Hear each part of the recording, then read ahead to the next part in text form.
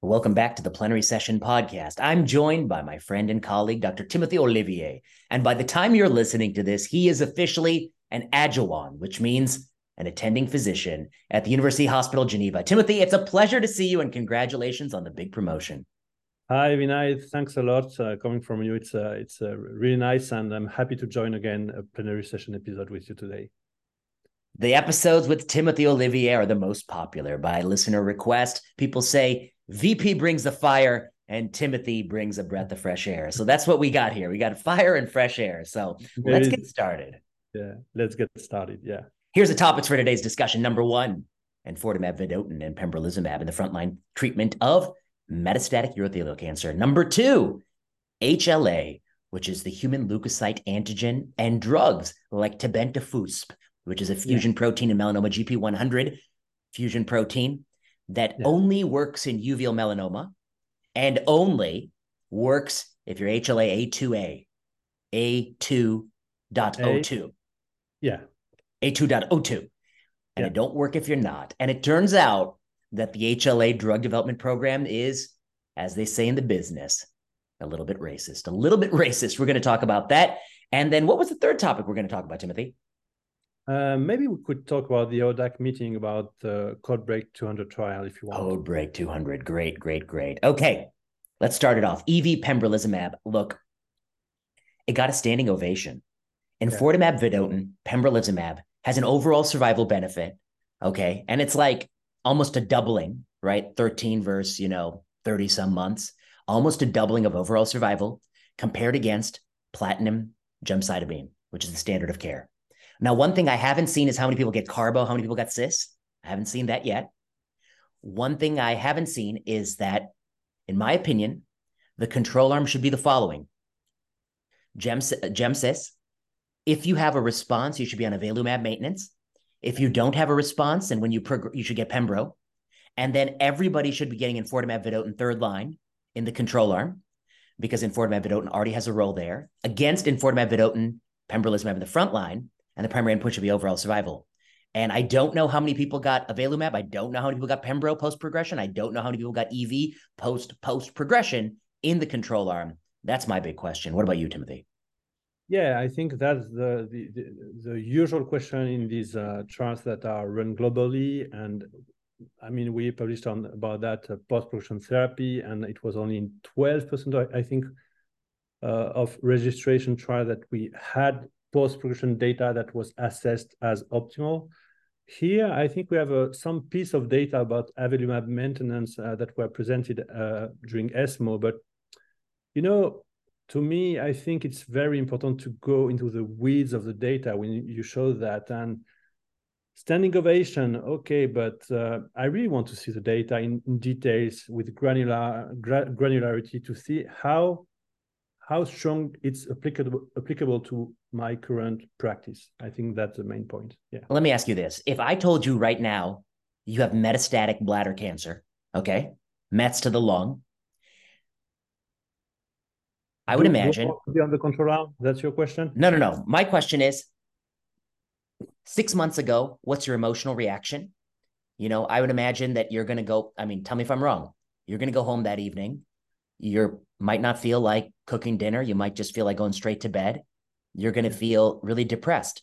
I think for a few days, you're going to be tearful. You're going to think about how you're going to tell your loved ones. You're going to think about getting your affairs in order. Now we have these data, and you're told you have metastatic urothelial cancer. I think all those things are true.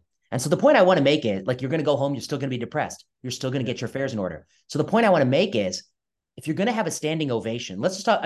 Standing ovation, I think, is beyond the usual. I'm happy to say this is looking like a step forward. If they have good post-progression therapy, I'm happy to switch. But if you're going to stand and give a standing ovation, you have to think what it's like if you have the diagnosis. And I think it's still heartbreaking. Your thoughts? I have exactly the same impression. You see, patients at the end of the day, they are receiving these treatments. These are toxic treatments. Okay, we have the usual word, no new safety signals and this kind of thing. But these are patients that are receiving a treatment. This is metastatic disease. And, for instance, I would say, nivolumab or pembrolizumab in metastatic melanoma, when you have a significant fraction of patients that are cured, then okay, you know, I could understand it. But here, I agree with you. Standing ovation, to me, it's a bit too much. And what I was told, I can say, what I was told is that, you know, some people try to make standing ovation even for other products, and they try, but people don't always stand, you know what I mean. So I think there is a kind of a bit of marketing issue here. I can understand the enthusiasm. I can understand it, but standing ovation, it's a bit uncomfortable to me. Yeah. I heard that the company was the one that orchestrated the standing ovation, that they wanted the standing ovation. They got the standing ovation. They encouraged people to have the standing ovation. And sometimes they failed. Yeah. So that's one. Two, the delivery of the talk. I've heard that it was quite sensational. We're going to have to watch the video. I haven't seen the video. Yeah, I mean, this can be a personal, you know, personal appreciation, but yeah, the talk was yeah, it was a tone very, you know, dramatic, we can say. Yeah. Now let's play the other side of the coin for a second. Let's say the optimistic thing. The optimistic thing is that, yeah, bladder cancer is not easy to make improvements upon. And you know what, actually, Timothy, I don't know off the top of my head. Is there a trial of Gemcis Pembro versus Gemcis, then Pembro? Like, do we have that study, frontline Pembro? Yeah, I think so. Yeah, It's a negative study. Nivolumab is negative too. Okay, I think we do. All right. Last point. EV. Is this a chemotherapy or not a chemotherapy? To me, it's a chemotherapy. I mean, we have all these antibody drug conjugate, and we should not forget that, to be honest, they are chemotherapy, and usually they are kind of strong chemotherapy. I don't know what is your experience, but they can be toxic. They're supposed to be delivering the chemotherapy in a kind of targeted way, but we know also that they have activity even when the target is not here for some compounds. So I think it's chemotherapy still, and obviously there are, you know, advances with this antibody drug conjugate. We are not here to say there are no advances, but we also know that there can be, you know, games on trial design that can, you know, amplify the benefit. We showed that in many instances. So to me, it's chemotherapy. I don't know what you think. Yeah, it's chemotherapy. And I think I actually saw a picture of the grade 3-4 adverse events. I'm trying to find it now through all these slides. And I think it actually looked comparable. I mean, this is not chemotherapy free. This is a chemotherapy. Chemo-free at all. And there are some, you know, for some compounds, they have some, you know, huge toxicity, some grade 5, so fatal adverse events. So it should not be, you know, trivialized. And yeah, I agree. I can't even find the slide. This is what one thing I really hate about this, like medicine by press release. I mean, I don't have the data. I can't find the data. You know, the fuck? Where is this? Where are these data? I can't find the side effect profile. All right, I'm looking through the slides. All right, let's go to the next topic. HLA. You got a new paper out in JAMA Network Open. It's called Analysis of Human Leukocyte Antigen DR Alleles Immune. No, that's not your paper. That's somebody else's paper. What the fuck? Yeah, I wasn't recognized to the title. I say, okay, I published another one. That's great. Eligibility for human leukocyte antigen-based therapeutics by race and ethnicity. Timothée Olivier et al. Oh, this is ridiculous. Only my name gets cut in the et al. That's fine. That's fine. All right, et al. You can click on it and your name will appear. Yeah. And this is an original investigation under the heading Equity, Diversity, and Inclusion, the DEI. Yeah. I didn't even know you did DEI research, but now I know. I think it's the first time I publish in this kind of section. Yeah. So tell us about it, Timothy. This is actually the real deal. I mean, I think people can say whatever they want about. Yeah. This is the real deal, the real problem. It's a real problem. It's very interesting. I mean, I'm not objective in judging my own work, but I think it's very interesting because all this started when we analyzed tebentafusp, as you told. So tebentafusp is a fusion protein, and it was FDA approved in 2022 for patients with uveal melanoma with one subtype of HLA. So here we need some background about what is HLA. So HLA are a couple of genes that are located in chromosome 6. And basically, they are very important for the immune system to distinguish between the self and the non-self. And apart, maybe identical twins, each individual will have a kind of HLA identity, which is different from every people. And HLA matching, for instance, is very important in organ transplantation, this kind of thing. And recently, I would say maybe 10, 20, 30 years ago, some products were designed to bind to some specific HLA molecules. And this is where our study gets interesting. What do you think? Yeah, I think that's interesting. So we saw that tebentafusp was approved. We asked ourselves who the FUSP is going to get tebentafusp. We saw it was HLA targeted. That led us down the rabbit hole of, well, how many drugs are being given only to people with certain HLA subgroups, and what does that look like? Yeah. So what we did, we looked at every trial, looking at an investigation agent, therapeutic intervention, and with participants restricted to some kind of HLA.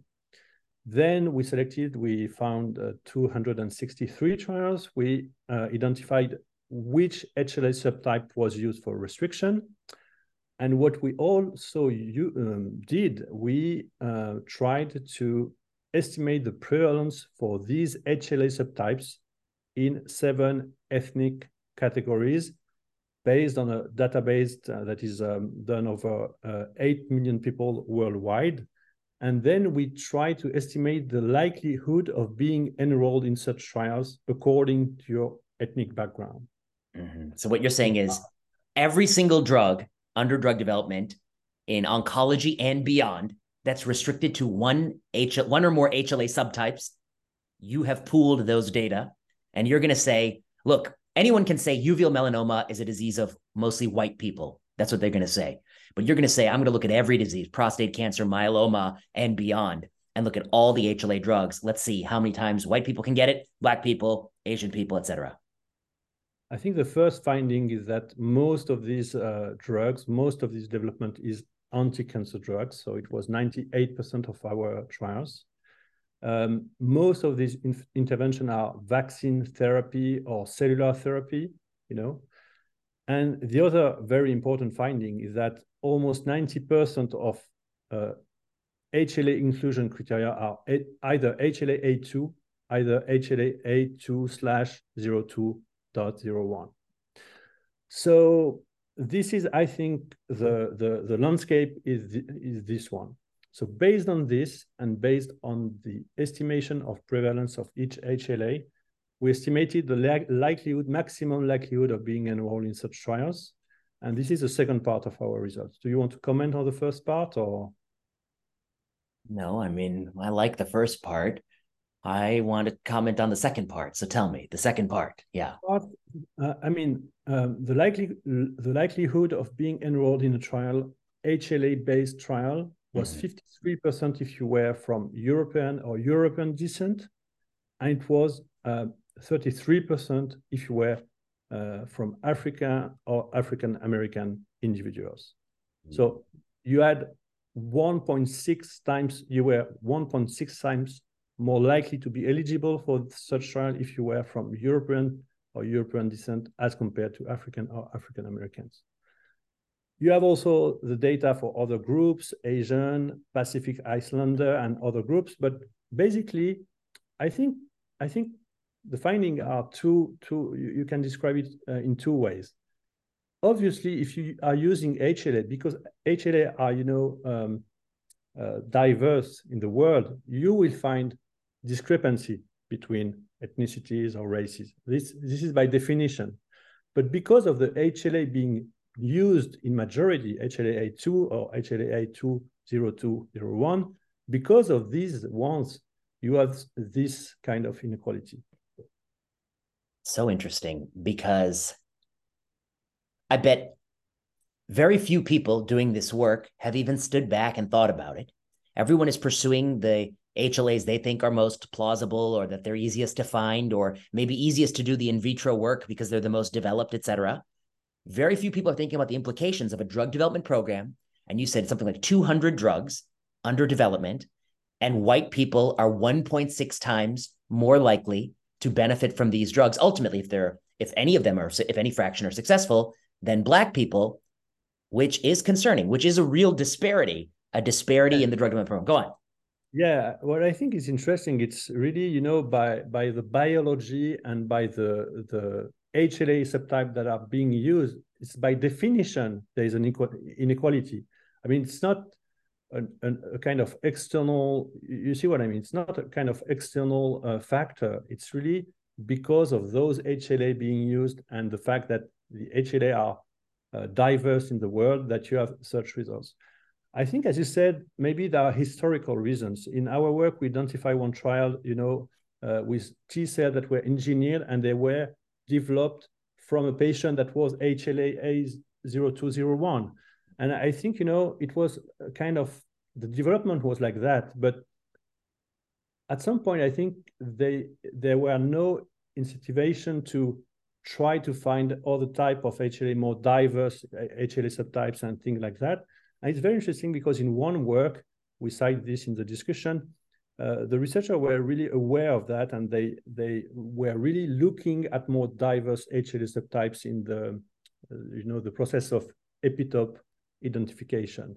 This is a bit technical, but, you know, usually these HLA molecules are used to bind to new antigens or epitopes coming from tumors, and yeah, maybe I'm going too far now. You can comment.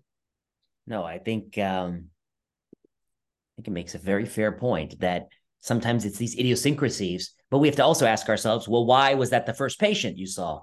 Yeah, I think it's likely the first patient was a white patient. It's likely, and it's likely, you know, that the pipeline went on, and those questions were not raised, and maybe our paper, you know, will raised, and you know, researcher will be more aware of this question, and maybe they will try to identify other HLA subtypes to, you know, broaden. I don't know, you know, the researcher would have to answer to that. You were talking about uveal melanoma, and we exemplify with prostate cancer where the incidence is higher in Black individuals, and here also most HLA-based trials were using the HLA-A2 or A0201. So, yeah, I agree. I think I talked about this in one of my online videos, and somebody wrote to me and they said, well, this just makes sense. They're giving drugs to the countries that can pay for them. I thought to myself, that doesn't sound good either. I mean, what the hell are you talking about? That sounds pretty bad as well, maybe worse. Go on. My feeling is that it's more, my feeling, I don't know the reasons, but my feeling it's more like it was developed like that. And, you know, as you said, the in vitro, you know, techniques are here, they're efficient, and you know, and actually our paper was reviewed by, I can't say the name, but a very well-known immunologist in cancer. Yeah. And then what did that immunologist have to say? No, he was very, very sympathetic for our findings. Yeah. Yeah, I presented this in my division conference, and nobody had any objections. I think everyone agreed. It's not a criticism for the researchers. It's really to show that this kind of structural bias can happen. I mean, even I don't think anybody was really aware of that, and I think it's important to try to overcome, as we said in our conclusion, to try to overcome this restriction to, you know, be very, very wide and in the opportunity to be eligible for innovation. Yeah. The paper is Eligibility for HLA-Based Therapeutics by Race and Ethnicity. The last point I want to say about this paper is, and I'll take the heat for this, there are many papers under this heading, diversity, equity, and inclusion, that I think are very, very poor. They're claiming a structural bias. Their methods are faulty. They haven't really proven it. And the reason they slip through peer review is that nobody has the balls to say, this paper sucks. Nobody has the courage to say that. Okay. So I don't think they're doing a favor for the field by offering weak sauce papers. Meanwhile, the thing that we have found is a real problem. Okay. It's a real problem. And it's really conclusively shown. And this is the kind of work that should be done in this space. So I think, to me, it's also a commentary on, if you are going to do low credibility science, you are not going to advance the cause. You got to think harder and try to find the real places where there are disparities. This was one that was, hiding in plain sight under everyone's nose. Nobody talked about it until we put it on the map. Yeah. And also, if I can add, we tried also to publish it in other peer-reviewed journals, and we had some, I would say, surprising pushback, and maybe it was, disturbing for some research. I don't know the causes, the root causes, but it was a bit surprising, as you say. Yeah. And some of those journals are eager to publish diversity, equity, inclusion papers. They just want to publish the ones that are irreproducible and like low quality. I don't know why they want to do that, but. So no comment. No comment. The paper is on, it's JAMA Network Open, so it's open access by definition, and you can see it for yourself if you are convinced by our results. But that's pretty straightforward. Yeah. Maybe one of these days I'll pick some of these low quality DEI papers and do a whole podcast on why they don't prove what they think they prove. And you already did some videos. I did one on the maternal, the concordance, racial concordance of doctor patient, the maternal one, the PNAS paper. There's another one on what are the race of students who get more disciplinary action that's just riddled with problems, and they're claiming that it's racist, the disciplinary action. There are lots of papers that have real big problems, but meanwhile, the HLA landscape nobody wants to talk about. That's actually structural racism. Okay, next topic. Okay, sotorasib. I heard somebody say it's sotorasib. Sotorasib or sotorasib? Well, you know what? You don't need to know how to say it, because this shit's going to be pulled from the market. Eventually, it's going to get pulled from the market. So. I don't know. Yeah. Is it sotorasib or sotorasib? I mean, in French, we don't have this kind of stress accent, so we say sotorasib. But I would say sotorasib, no? Yeah. But if I think about it, sotorasib. Yeah. But every once in a while, I say one of the names of these drugs. You should call it Lumacras. Lumacras, yeah. Lumacras. Every once in a while, I say the name of one of these drugs, and somebody writes in and they say, actually, you're not pronouncing it correctly. It's pronounced sotorasib, not sotorasib or something. And I say, you do understand that somebody just made this fucking word up like 15 minutes ago. Okay, it's not a real word. They just made it up, so I can pronounce it however the fuck I want to pronounce it. You're out of your goddamn mind. You're out of your goddamn mind if you think it has a... You have a historical way to pronounce it. Yeah, it's the way the ancient Babylonians called it. Get the fuck out of here. You just made that shit up, and you're making it up, these ridiculous names. All right, let's put that aside. Let's talk about it. Where does the story begin? Tell me about Codebreak 100, Codebreak 200. We published a paper a year ago, the ODAC, the new findings. Do the first part, 2 minutes, the summary, Codebreak 100, 200, and what we had published. Yeah. The summary, I think it was really, an amazing pharmacological advance to target the KRAS oncogene mutation. Are you a KOL? You sound like a KOL. No, go on. I mean, KRAS is a very, very common oncogene mutation in cancer. Yeah. It was undruggable for decades. And so when these KRAS inhibitors came along, this was really a pharmacological advances. So there were a lot of enthusiasm. To be precise, this is a KRAS G12C inhibitor. So it's not for every KRAS mutation. So it's already a restriction.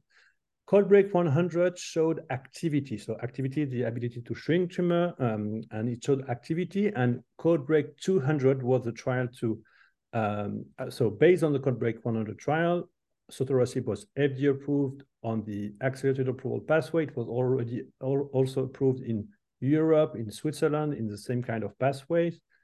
And Codebreak 200 was the randomized clinical trial to assess the efficacy, not activity, the efficacy of sotorasib.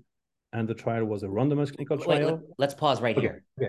The first point I want to make to you, if you were approving, first, you're right. Okay, drugging RAS was always difficult. Why? drugging RAS is like drugging a beach ball.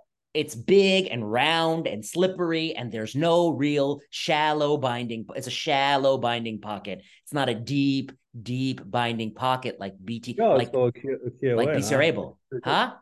You're also a KOL. You're very good. I've watched the videos. I see how they talk. Okay. But also Harold Varmus, who discovered oncogenes and RAS, was the head of the NCI, and he put, $100 million into drugging RAS because it was his, his baby, because he discovered it. This is weird. I noticed my camera has turned off. Okay. We might have to go to backup camera. Why did it turn off? That's a bit concerning. Did it run out of battery? Let me pause a second and fix it. Yeah. I drink some water.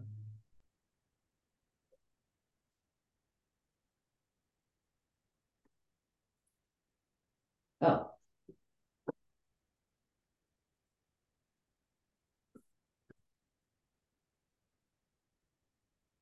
The camera did not turn off, just the external battery, or just the external monitor. All right. All right. So Harold Varmus wanted to drug this thing. All right, great. Now let's say we got the drug. Oh, and the people who drugged it, everyone's like celebrates them. They win all these awards. Whatever. The first question is, how does the drug get approved? Uncontrolled study response rate. Let me stop you right there. What the hell are we doing? Randomized controlled trial, relapse refractory lung cancer, RAS mutation, G12C mutations, and randomize them to sotorasib or investigator choice in the United States. Primary endpoint overall survival. That's the first study they should have done. They didn't do that study. They approved based on uncontrolled response rate. They're wasting our goddamn time. And this is going to factor in because at the end of this drug development history, we will have no clue. We'll have no clue if this drug improves overall survival. First trial, they fucked it up. That's my statement. Your thoughts? Yeah, I agree even more because as we will be talking after, because of the accelerated approval, this really polluted the trial, and we will talk about that after. Yeah. Yeah. So the first question is the accelerated approval is problematic. The second point is you already had the code break coming imminently. It's not like you're saving so much time. We saw this with POLO. Why is the primary endpoint of POLO pancreas cancer PFS? Are you out of your goddamn mind? It's pancreas cancer. The primary endpoint should be overall survival. This is lung cancer. The primary endpoint should be overall survival. It shouldn't be progression-free survival. So let's talk about CodeBreak 200, which is so yeah, okay, go on. Yeah. All right, now you're saying, so anyway, we made the point, accelerated approval wrong. Now CodeBreak 200, the confirmatory study, randomized controlled trial, okay? It is in the second line setting. It is docetaxel versus sotorasib in KRAS G12C mutation, non-small cell lung cancer after progression on chemotherapy, doublet, plus or minus pembrolizumab, right? That's the trial. All patients should have received immunotherapy. That was good. Yeah. Oh, they required them to get immunotherapy? Okay, good. All right. Good for them. All right. So. And PFS by blinded independent central review as the primary endpoint. No. Okay. Problem number one.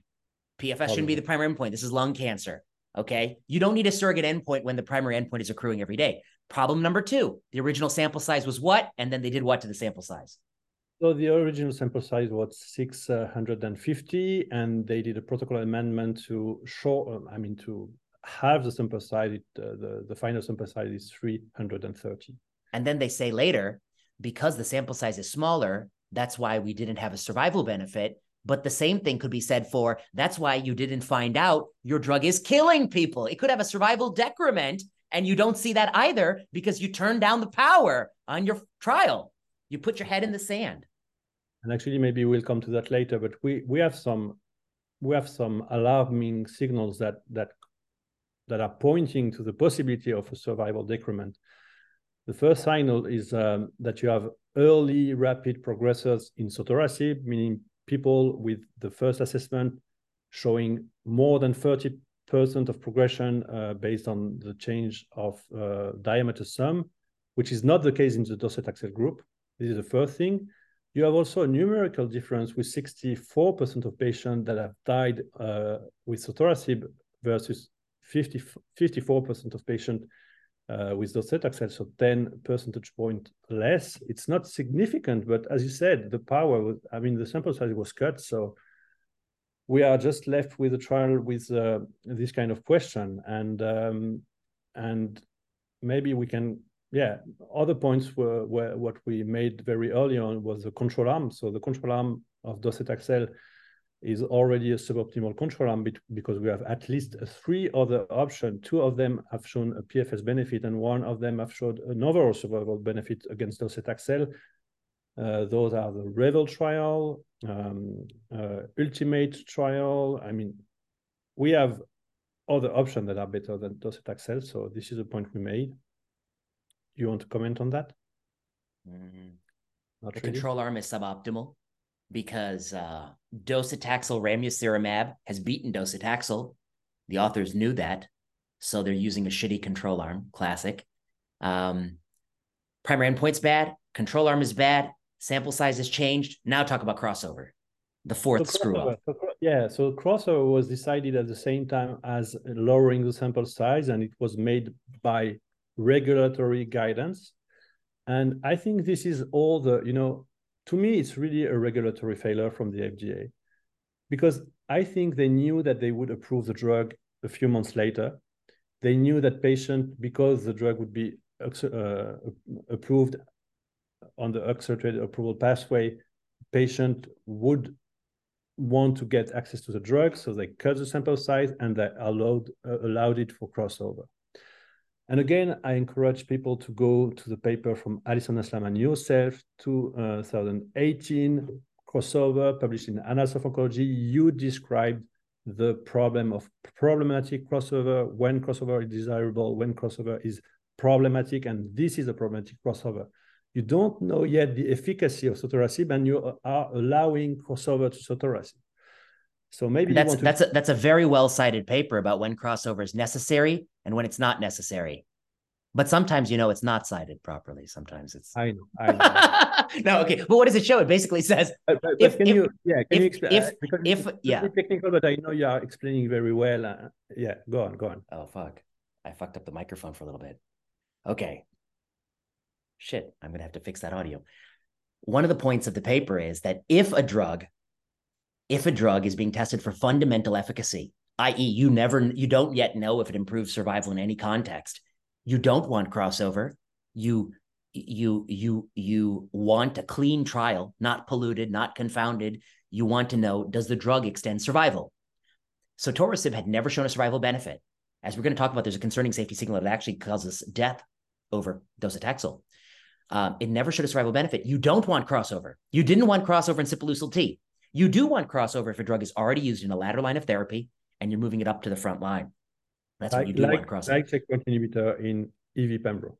Yeah, like checkpoint inhibitor in EV Pembro, like even EV and EV Pembro, like checkpoint inhibitor in Checkmate 177, like checkpoint inhibitor in Keynote 48, like checkpoint inhibitor in every single one of the kidney cancer studies. That's when you want to have mandated crossover. And Allison and I were the people who conceptualized this framework for crossover. Before we came along, people didn't think about it clearly. This trial should not have had crossover. The regulatory authorities, I don't even know what it means to say that they wanted it. I don't know if they wanted it or they just said you could do it if you wanted and the company wanted it. These are all twisted by the company. In a sense, it was difficult not to allow crossover if your drug is approved. I mean... Well, that's why we started by saying that the original approval is shitty. They set the conditions up to confound their own study. They set up the conditions because they gave this accelerated approval. And Timothy, they didn't need to do any of this. You could have done a clean study. Instead of Codebreak 100, you would have had the drug approved a year sooner if it worked, and it would never, actually, I suspect it actually doesn't work, to be honest with you. I bet this drug, the question is this, by having this drug in your armamentarium, do you improve outcomes for patients or not? Living longer, living better. We don't know the answer to that question. And my guess is we don't improve outcomes for patients. Yeah, and actually, I think it's very difficult now for physicians, to decide. I mean, when you are in the second line setting, I think it's what we are doing daily. You have to go in the weeds of this trial, to go in the limitation of this trial, to really discuss with the patient of other options. For instance, paclitaxel bevacizumab, or I mean, there are other options, and maybe this drug, have a setting where it's really beneficial, but we don't know yet. We don't know yet. We don't know yet. Okay, we got to go to our other meeting. So let's wrap this up with the following. We made these points. We published this in Translational Oncology. This was all well documented. Then finally, the FDA has an ODAC meeting. The ODAC meeting basically agreed with everything we said. They validate all our points. They did two things that we couldn't do because we don't have access to the primary study data. One of those things is an imputation around when PFS events occurred, and the other thing is a reanalysis of early versus late censoring. Why don't you talk us through those two analyses, because I think they're pretty clever. Yeah, and listeners should, very clever. Very clever. I will try to explain it simply. I mean, the PFS are assessed every 6 weeks, and in one analysis, which is called interval censoring analysis, they just randomly, affect the PFS events over those 6 weeks. And what they found is that the PFS benefit, which was already reported as 1.1 months, which is pretty low, it could be as low as 5 days. Yeah, so let me make this point. So then basically, PFS is a binned endpoint. It typically only occurs when you look for it, but we know it didn't occur on that day. It probably occurred in the days prior.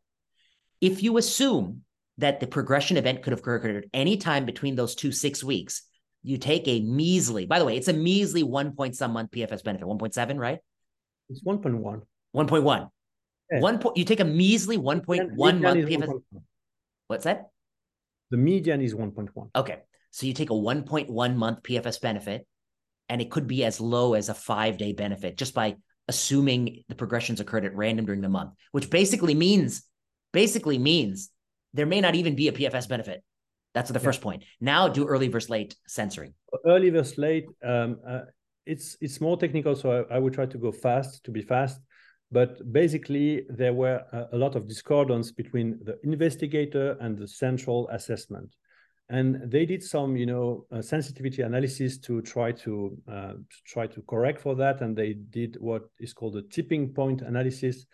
And they found that if the patient that were censored early had a 50% lower chance of presenting the event, the PFS benefit would totally evaporate, in the sense it would be no longer significant. So they made other sensitivity analysis. So we can't go through each of them, but it was very interesting to see these analyses that we couldn't have been done because we didn't have access to raw data. And basically the conclusion was that the PFS results were not assessed as reliable. Unreliable. Yeah.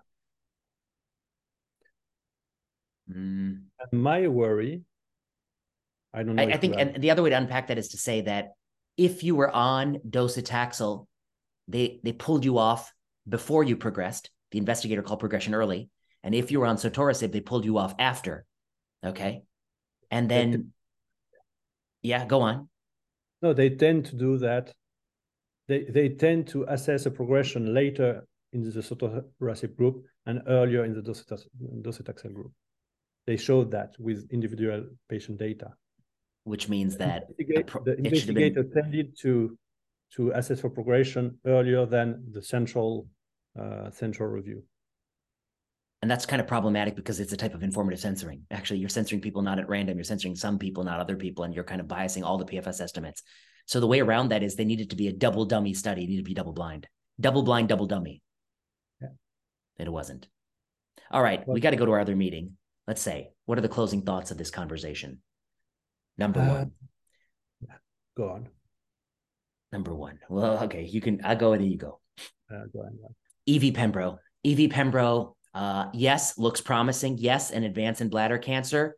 No, standing ovation, kind of tasteless. Also, if you told you that you had bladder cancer tomorrow and you're going to be dead in 30 months rather than 13 months, it's still pretty shitty. So I don't think patient is having a standing ovation, like knowing that death is imminent anyway. I think it's kind of obnoxious. The standing ovation was started by the company. Next question. How many people got Pembro second line? They are reporting that. I got the slide. You sent me to me. And then the real question is how many people get EV third line in the control arm? We don't know. We need to know the answer to that.